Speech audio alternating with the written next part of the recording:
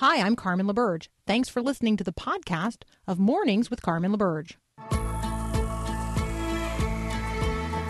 Encouraging you to live as an ambassador of God's kingdom in the world. This is Mornings with Carmen LaBerge on Faith Radio.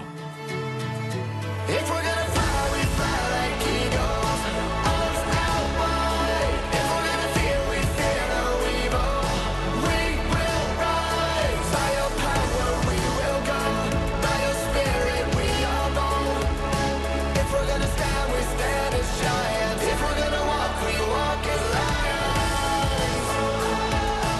Welcome back to Hour 2 here of Mornings Without Carmen edition. It's Peter Kapsner filling in for today as Carmen is away attending to her family, spending some time with them over the weekend, taking a long weekend to do just that. We, of course, miss her on the program, so appreciate all of the work that she does faithfully day in and day out to lead us in kingdom life through a variety of conversations and commentary. So delighted to be with you as well. Here as we start our day talking about our Savior Jesus, his kingdom life, as we work through the topics of the day. We love to hear from you. We've been hearing from you all morning, actually. It's been great to see the text coming in, and continue to send them to 877-933-2484 as we talk about some of these second hour topics. And in just a minute, we're going to talk with Paul Asay from PluggedIn.com about some of the controversy out of Disney related to the depiction of LGBTQ characters and how they've had to backpedal on some of the decisions they made recently. But Paul Perot, this last week, I had a chance to spend 5 days as part of what's called an intensive program and a Master's of Leadership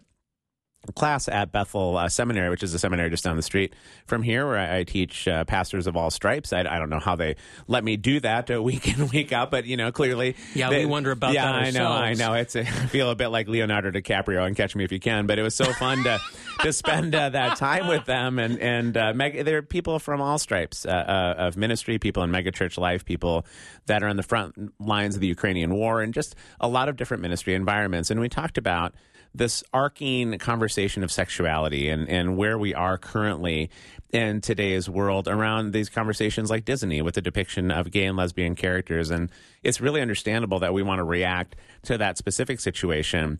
But sometimes our reaction has to be informed that this has been an ongoing conversation that we just really haven't attended to maybe as much as we could have, even over the last 60 years. And it was really fun with them to just go decade by decade these last 60 years and try to note, somewhat simplistically, but try to note some of the different changes that happened in the evolution of our sexual norms. And so, for example, in the 1960s, we had, for the first time, this public display of Make Love, Not War in response to the Vietnam War. And that changed the conversation where the wonder and beauty of sexual union meant for the nuclear family began to be part of the public conversation and how that changed everything. And then the 70s led to the rise of divorce culture, where divorce went from 6% to 58% at its height in the 1970s. And that led to the loss of moral authority among parental shepherds in the 1980s, where I grew up. And I think every song and every film of that time in the 1980s was something about sex. And then in the 1990s, we see the rise of premarital sexuality, the rise of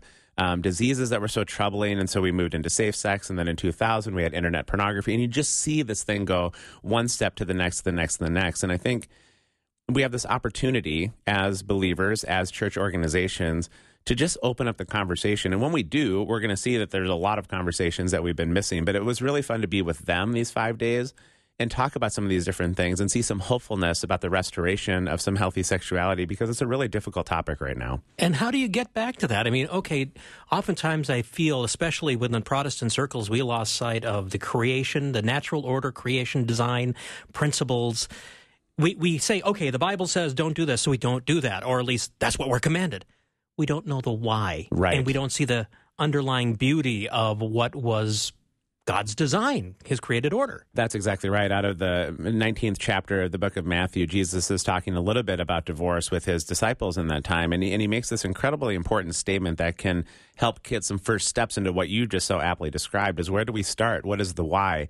And as they're talking about when can we get divorced, what are the grounds for it, all of that, Jesus reminds them, he says, let's go back all the way to the beginning with one man, one woman, and the one flesh relationship that's described in Genesis 2. And for anyone who wants to get started in that process of wondering what is the beauty, wonder, and power of sexual union, to study one flesh in the biblical text will really help us get an understanding of the beautiful covenant for which we're meant. And then that helps give shape to so many of these other conversations, including the one we're about to have with Paul Asay from PluggedIn.com, as we talk through a little bit about what happened with Disney and the depiction of some of the gay and lesbian characters. So stay with us. More to come here on Mornings Without Carmen.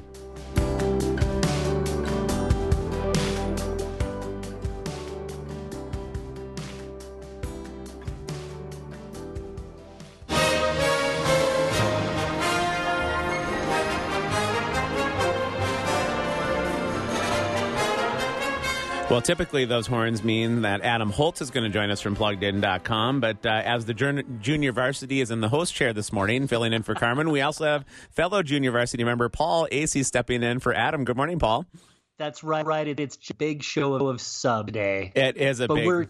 But we're going to do fantastic. They will never, ever come back because let them. Yeah, you know, Paul, I think our connection is a little bit rough. Paul and I are going to reconnect over the phone here in just a second, because I know you've got such great material that we want to talk through related to this Disney conversation. So we're going to reconnect with Paul here in just a moment again to preview the conversation coming up. We are going to talk a little bit about some of the controversy that's happening out of Disney. And Disney finds themselves in a really difficult circumstance because they have typically catered to more traditional family kinds of units. It's a family-friendly place to go. And they've marketed to typically the nuclear family. And now they're feeling all this pressure to depict other versions of family that have made their way in society. And we have Paul back with us. And Paul, it really is some hot water that Disney is in right now. I mean, it is bubbling up, and they seem to be backpedaling from a lot of different directions. You know, they are in a weird spot, right? Because we all know that the cultural shifts are all around us. And we know that Disney is really very attuned to who their audience is.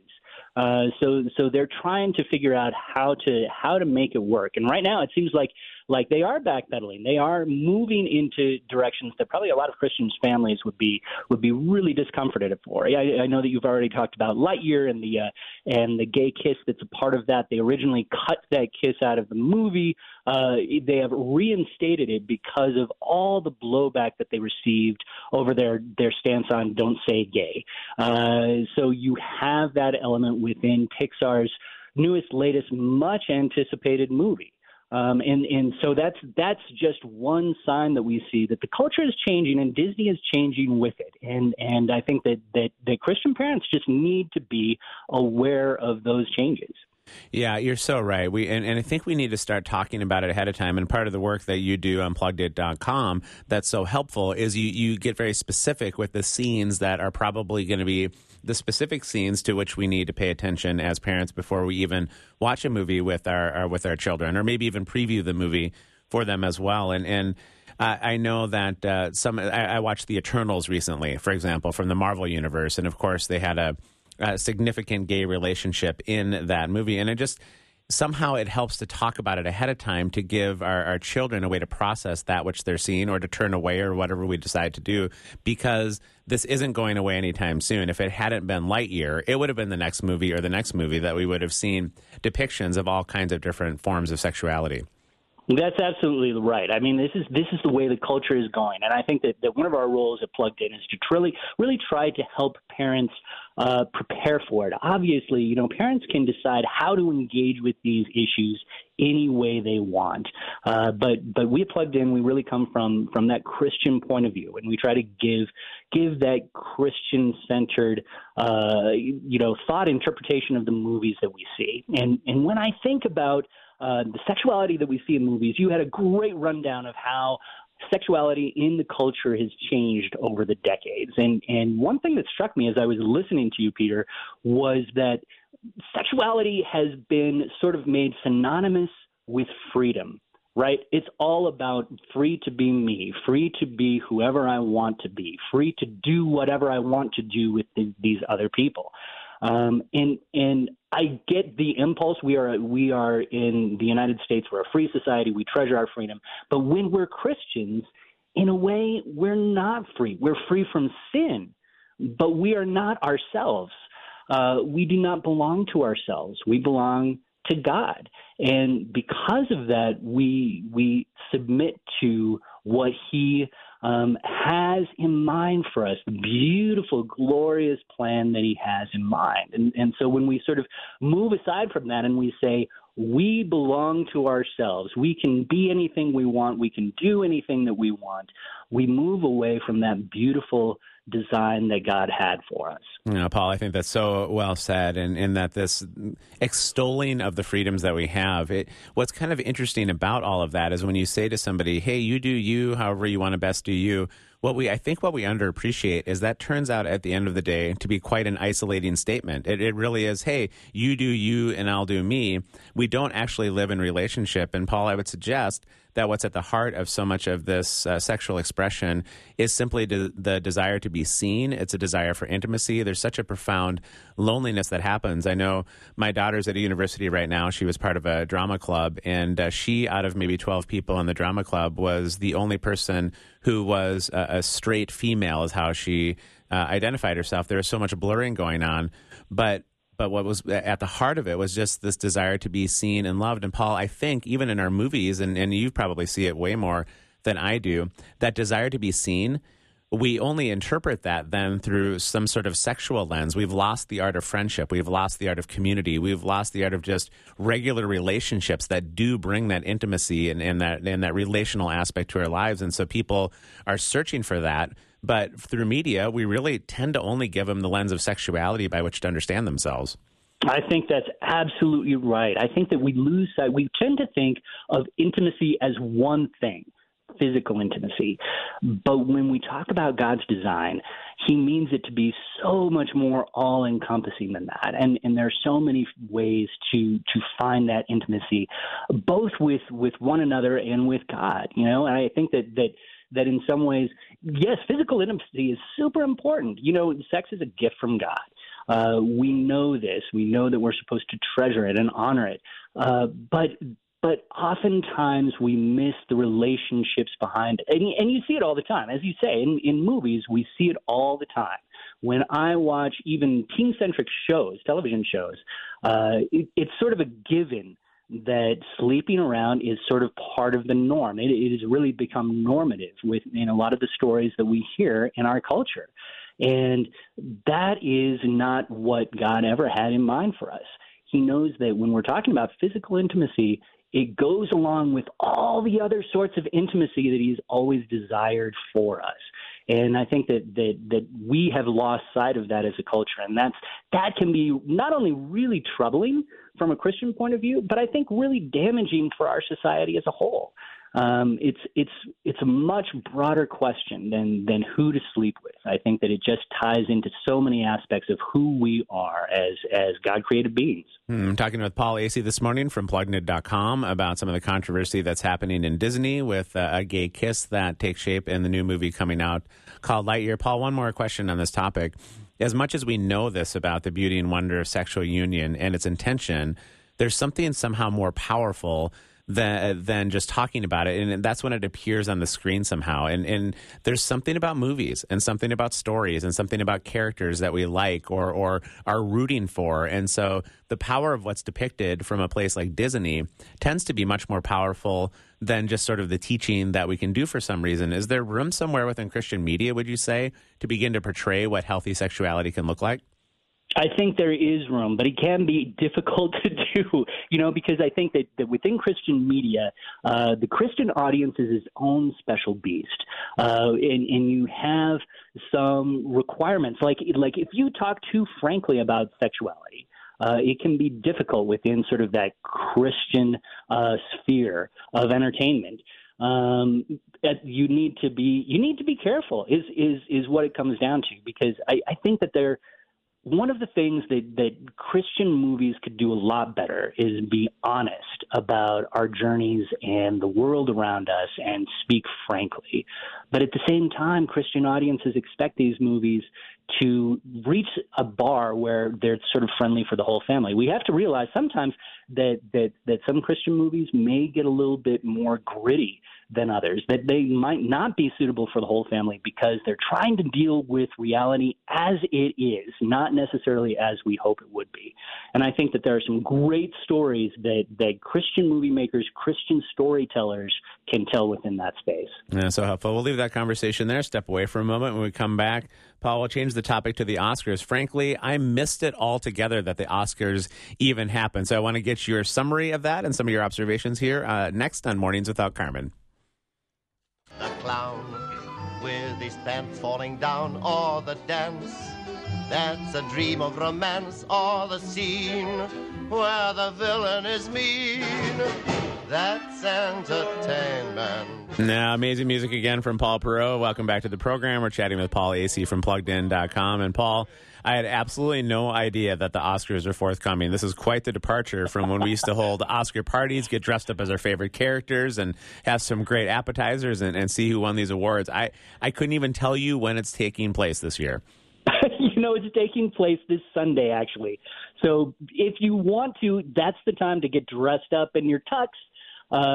Get ready to prepare your acceptance speech. That is the big night. And, of course, it'll go on probably until Monday morning, so you'll have plenty of time to catch it. I love it. Well, as opposed to however the Oscars are presenting the best movies of the year, you have offered at PluggedIn.com some of the best movie award winners that you would say. You wrote a great article it was released on the 24th of March. So take us into some of the awards that you would at least give some of the movies and films and different media of the year. So this is actually one of our favorite times of year over at Plugged In because we get to argue about, so often we talk about the movies that we disliked, right? We talk about the problems within a movie. We point out what's the issue with particular movies. This is a time when we get to actually point out to things that we thought were really good. And we often have very spirited discussions within the Plugged In rooms over what we found to be the best movies in 4 different categories. We give awards for best movies for kids, for teens, for adults, and the best Christian movie. So we go for 4 categories, and our discussions within the team can get pretty spirited. So for kids, we actually chose a Disney movie. As we speak about Disney and Pixar, we chose a Disney movie called Encanto. Great movie. Oh, I love that movie. Oh, it was wonderful. It had some beautiful messages about family and about how you fit in as an individual within that. I thought it did it so well and so beautifully, and the music was wonderful. I actually, the Turning Red, which Pixar just released not too long ago, dealt with a lot of those same themes that Encanto did, but I thought Encanto just did such a better job with it. It became one of my very favorite movies of the year. Yeah, we just actually, my 2 youngest boys were playing lightsabers in the basement this last week, and one of them had the lightsaber slipped out of their hand right into the TV set. So they went Kylo Ren on our TV set, and we had to replace it. So the new TV came yesterday, and that's what we watched. We watched for about the first 40 minutes last night. We were with a friend that hadn't seen it before. And, no movie is a perfect movie. We're not suggesting this is a biblical movie, but the themes within this movie of somebody who's been left out and left behind, but yet stays faithful and has courage in the midst of it. And plus, the music is just outstanding.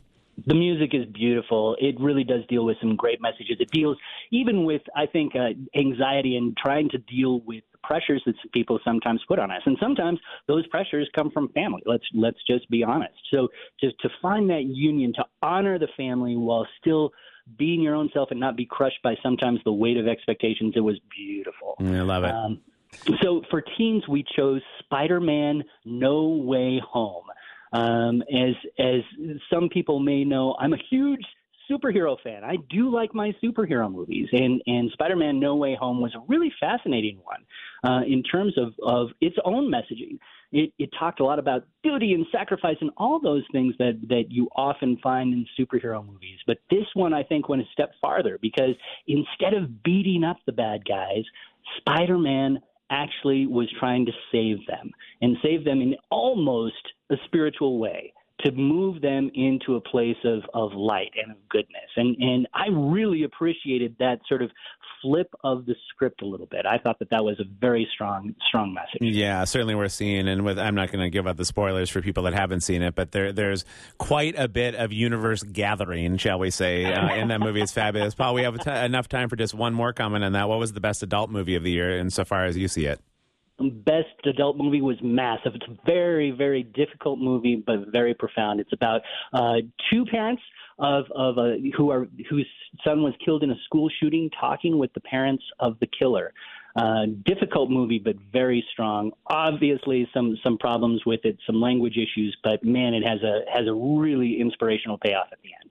Yeah, great stuff, Paul. We so appreciate the work that you do at pluggedin.com. There's so many other topics that we could get to this morning. So much out in media. There does seem to be a reemergence of media as we're even coming out of COVID in a lot of ways as well. So lots to talk about, and appreciate the work that you do and the faithfulness with which you write and how you empower us as parents and grandparents to think about what we're seeing here with our kids and our grandkids. Have a great weekend, Paul. Hey, you too. Thanks so much. We'll step away for just a moment, come back for some bottom of the hour commentary, as well as preview what's coming up in our last half of Hour 2 on Mornings with Carmen.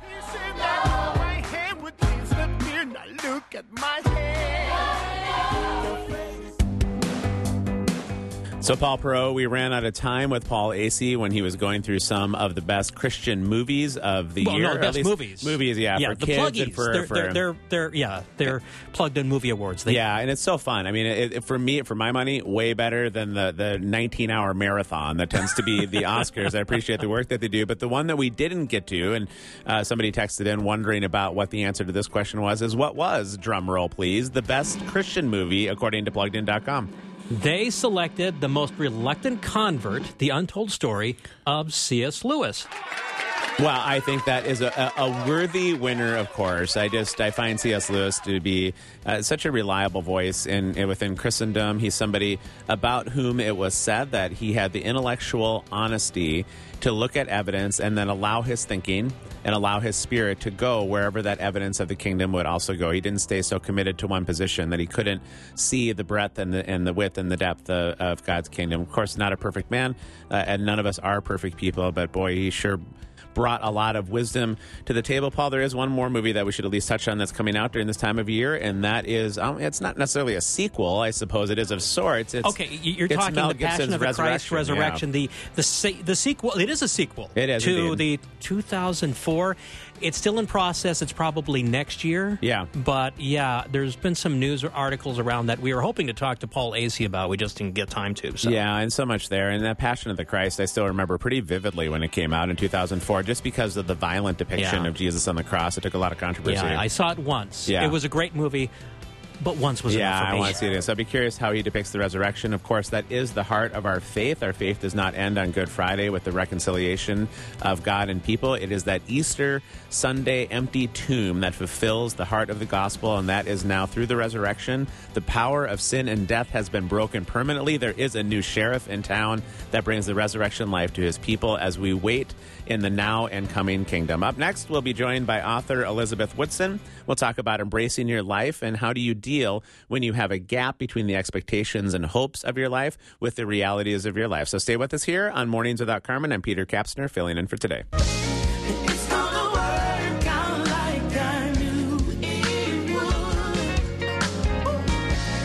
I'll be stronger than I thought I could. Welcome back to Mornings Without Carmen. I'm Peter Kapsner, filling in for this morning, and delighted to be joined by author Elizabeth Woodson in the book Embrace Your Life. Good morning, Elizabeth. Good morning. Now, I'm not even sure what would have prompted you to write such a book, Elizabeth. I mean, nobody really has the kind of life where they have expectations and then those expectations don't get fulfilled. I mean, is this even relevant at all? You know, it's probably just for that one person who has a problem. Yeah, obviously. I mean, I would be curious what kind of did prompt you to write this book. I'm sure you've seen so many lives over the years, and I think all of us that just even live life in this broken world, we have understandable expectations and hopes and dreams, and we shouldn't do away with those. But there's often a gap between what our deepest hopes are and what our life experience is. So tell us just a little bit broadly about the book. And the book is just an opportunity to provide some hope and to provide some light for people who are struggling and people who might be experiencing really large issues like long-term illness or financial difficulty or hardship in their marriage, or just something small like life is just disappointing. This isn't what they wanted, even if it's not something really big. And the question is, well, what do you do? And how do you live with that? Because a lot of times the things that we carry don't go away overnight. And so the book is an attempt to give people really substantive answers, but also tools, pointing them towards scripture and pointing them towards spiritual disciplines to help them live every day and not just live as if they're surviving, but to thrive in the life that they have been given. Yeah, say more about that in terms of consulting the scriptures or even specifically to the spiritual disciplines when you're talking about somebody who's struggling, trying to puzzle their way through the circumstances of their life. How do they engage with, on a practical daily basis, the scriptures and or the spiritual disciplines? And what might even be those spiritual disciplines as well? Yeah. I think some of the best guides for the seasons in our life, whether they are good or hard, are the folks in scripture. And so one of the people that I gain inspiration from is Joshua. And Joshua is going through a really hard season. When we pick his story up in Joshua chapter 1, the person that he has been serving with and serving under has died. Like Moses, he walked with Moses for 40 years. He was part of the group that Moses helped deliver out of Egypt. And right at the moment in which Israel is supposed to take a hold of the promise that they have been given for generations, Moses dies. And so you just think about the humanity of that and him as a person and all of what death and grief do to us.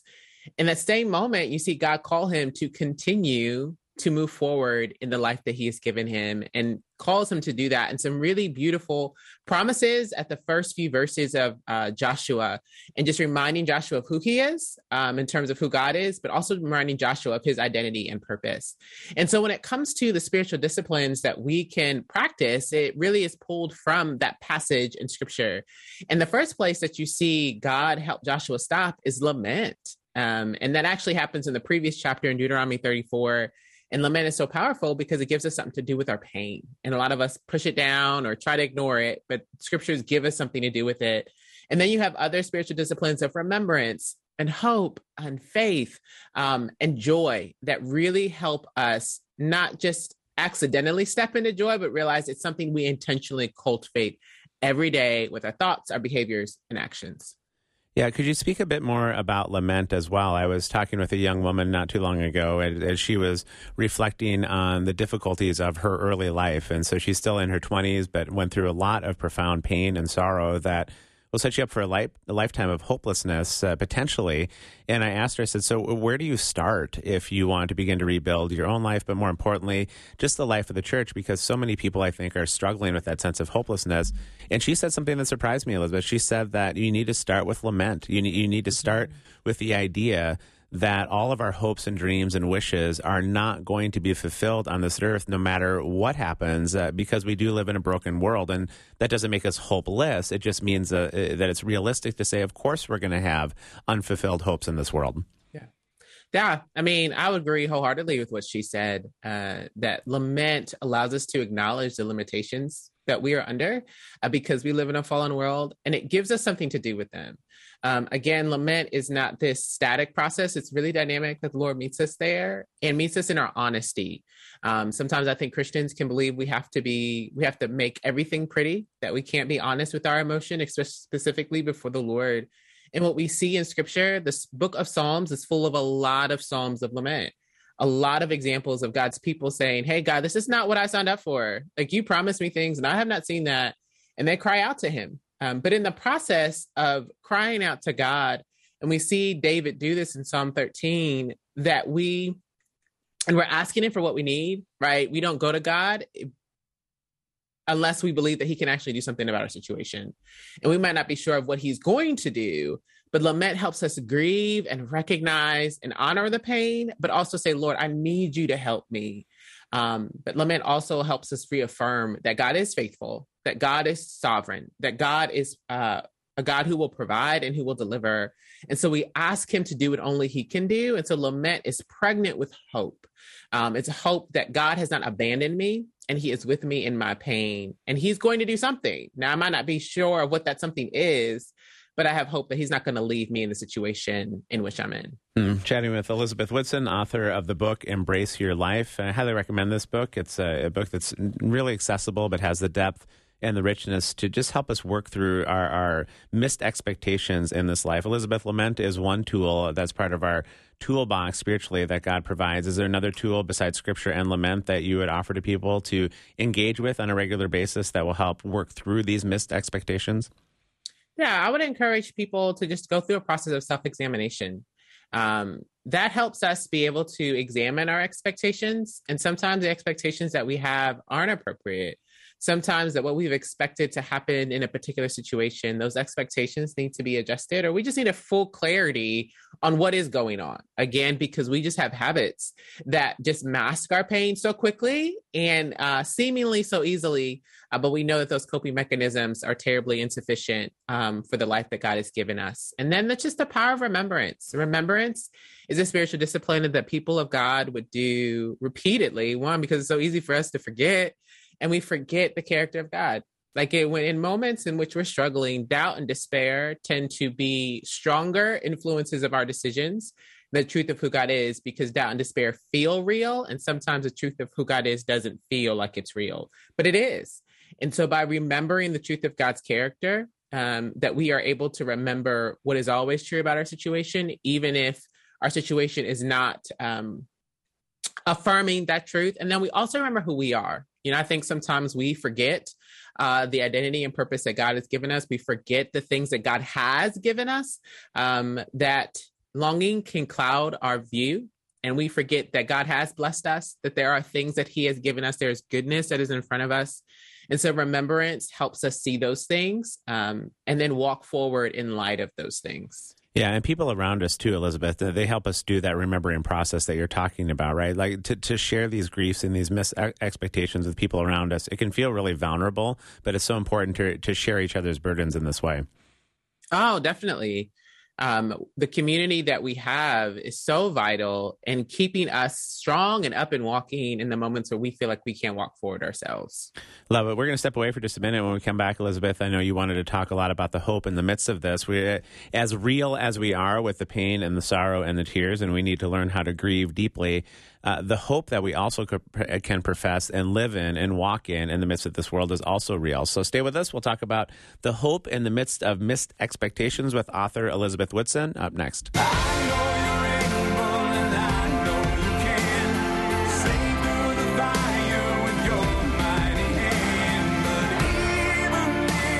It is 13 minutes before the top of the hour here on the 25th of March. We're talking with author Elizabeth Woodson here on Mornings with Carmen. I'm Peter Kapsner filling in for today. And Elizabeth, before the break, we talked a lot about the pain and sorrow that is part of our journey of tears that is in this life. But equally true is a sense of hope, at least for people who are putting their trust in Jesus. They do get an actual hope. It's not a false hope. It's not a hope where you have to try to claim it and pretend it's part of your being. You actually begin to abide with hope. So tell us a little bit about that part of this journey.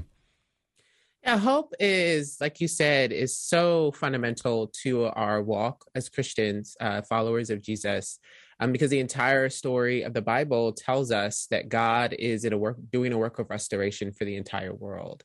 And we see over and over and over again the promises that he's made fulfilled. And so as Christians, we look forward to the day when Jesus returns. And when Jesus returns, we will live with him forever. In a world with no sin, no pain, no death, no brokenness. And that's a real hope that we hold on to and have as Christians. And that hope just fuels strength for us to live in this world. It doesn't dismiss the pain that we have in this world. It doesn't mean that God isn't doing something in this present moment, but that future hope is really powerful. It also tells us, and if God is doing something so strong for the future, that he's got to be doing something now. That his work of restoration isn't just for what's coming, but is in the present moment, because it has always been in the moments throughout history. And so I believe that forward-facing hope also gives us a present hope to sustain us. Even when we might not have the specifics of what God is doing, we know that he's a faithful God who always answers his promises, who's always present with his people, who doesn't abandon his people. And so if those things have been true in the past, that they are also true in our present and always true for our future. Yeah, that was part of the discipline of the Israelites in the Old Testament, is that they constantly wanted to remember and look backwards, as you said. This is the practice of building Ebenezer stones, right? Where God is faithful. I don't know what your spiritual journey is like. I just know for me, when God is faithful, I am grateful and genuinely grateful. But sometimes that gratefulness is only about 5 minutes, and I forget so quickly. And so that practice of somehow memorializing something that God has done in your life, to remember back that he is the God of Abraham, Isaac, and Jacob, and Ruth, and Esther, and Naomi, and all of the people about whom we read in the biblical text. And that reminder of his faithfulness in the past keeps us moving within the hope of the future. Exactly. That part of Israel's practices, they just told the story, and that we would have, whether they are physical objects or whether they are just journal entries or just memories, that we would be able to tell the story of God's faithfulness. And as we are telling it, be re-energized with a new, fresh sense of hope because we remember the goodness of our God. Yeah, Elizabeth, too, with that hope in the future, I think some people, and I know I've caught myself in this place, I maintain a sense of hope that the circumstances of my life will change for the better, whatever it is that I'm praying about, and that circumstance for the better will somehow happen in this life. And you say strong and persistent, and sometimes you wait and pray for years. But is there a piece of this puzzle in which we have to say, you know what? Even if the hopes that I have aren't fulfilled in the next months or years ahead, that we stay in that place with God, even if those expectations and circumstances don't change? Yeah, we do. And that's a really hard thing for us to come to. You know, I always like to tell people that this process of embracing our life is a journey. And that part of the journey is submitting our life to the Lord and saying, Lord, what you give me, I'm going to take, and I'm going to steward the best I can. Even if the thing that is following me, this longing that is with me, stays with me for a long time or forever.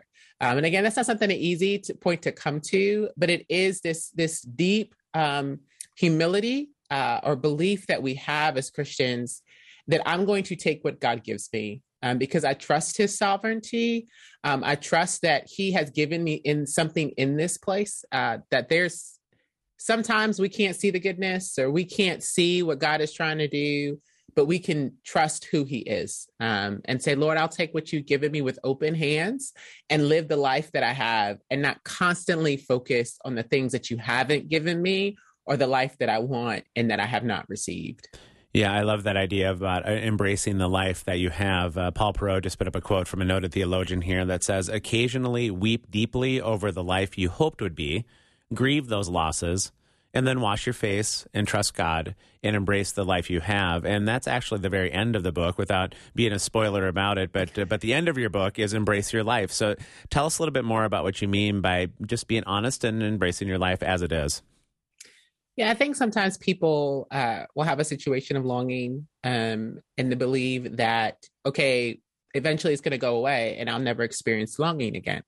And the thing is, many times it does go away. Even after years and years and years, sometimes what we're dealing with disappears or it just reduces to a point where it's not as painful anymore. But life just provides us with another instance of longing, because longing itself, this gap between what we want and what we have, is a part of our human condition in a fallen world. And so essential to us being able to walk through this world is us being able to handle longing itself. And so we will be presented with lots of different opportunities to deal with it from the world. As I talk to different people about scripture and about how to study the Bible, I tell them discipleship isn't this place of neutrality.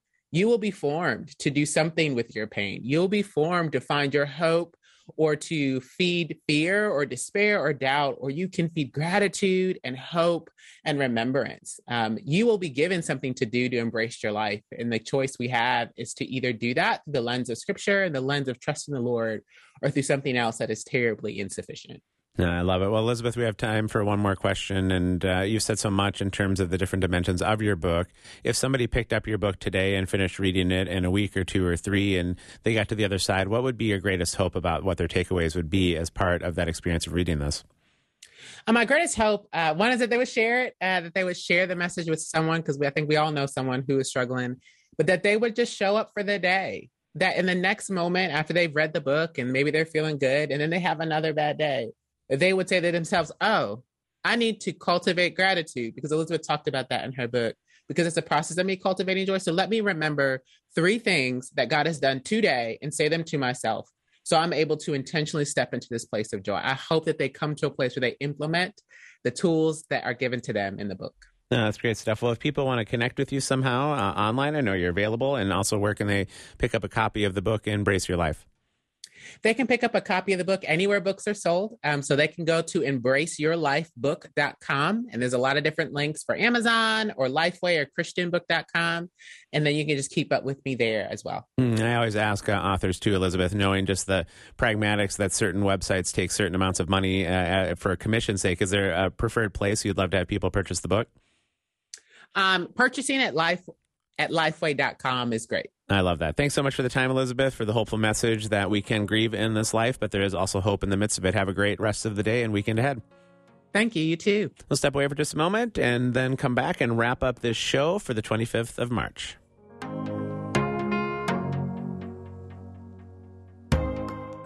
We need a strong God, yeah. We need the real God, yeah. The God with the resurrection power from the grave. Take away the... Sure was a lot in that conversation with Elizabeth Whitson to take away from that. And just that combination that she offered of being realistic about what goes on in this world while at the same time having a different and hope that it is transcendent in its origin, meaning that we can't drum it up, but God does provide a hope as we lean and trust in him in the midst of the circumstances. Paul, I think a lot of people resonate with that idea of, hey, I really did have some hope streams and desires for this world, and yet they don't seem to be coming in the way that I would have hoped for, and yet there's still hope in that. And one thing she mentioned that kind of hit me was the idea that, okay, God still has a redemptive plan, and redemption happens because there's something broken. Right. And sometimes we need to realize that, but also, again, redemption plan. He's bringing about the kingdom, as you like to talk about, and so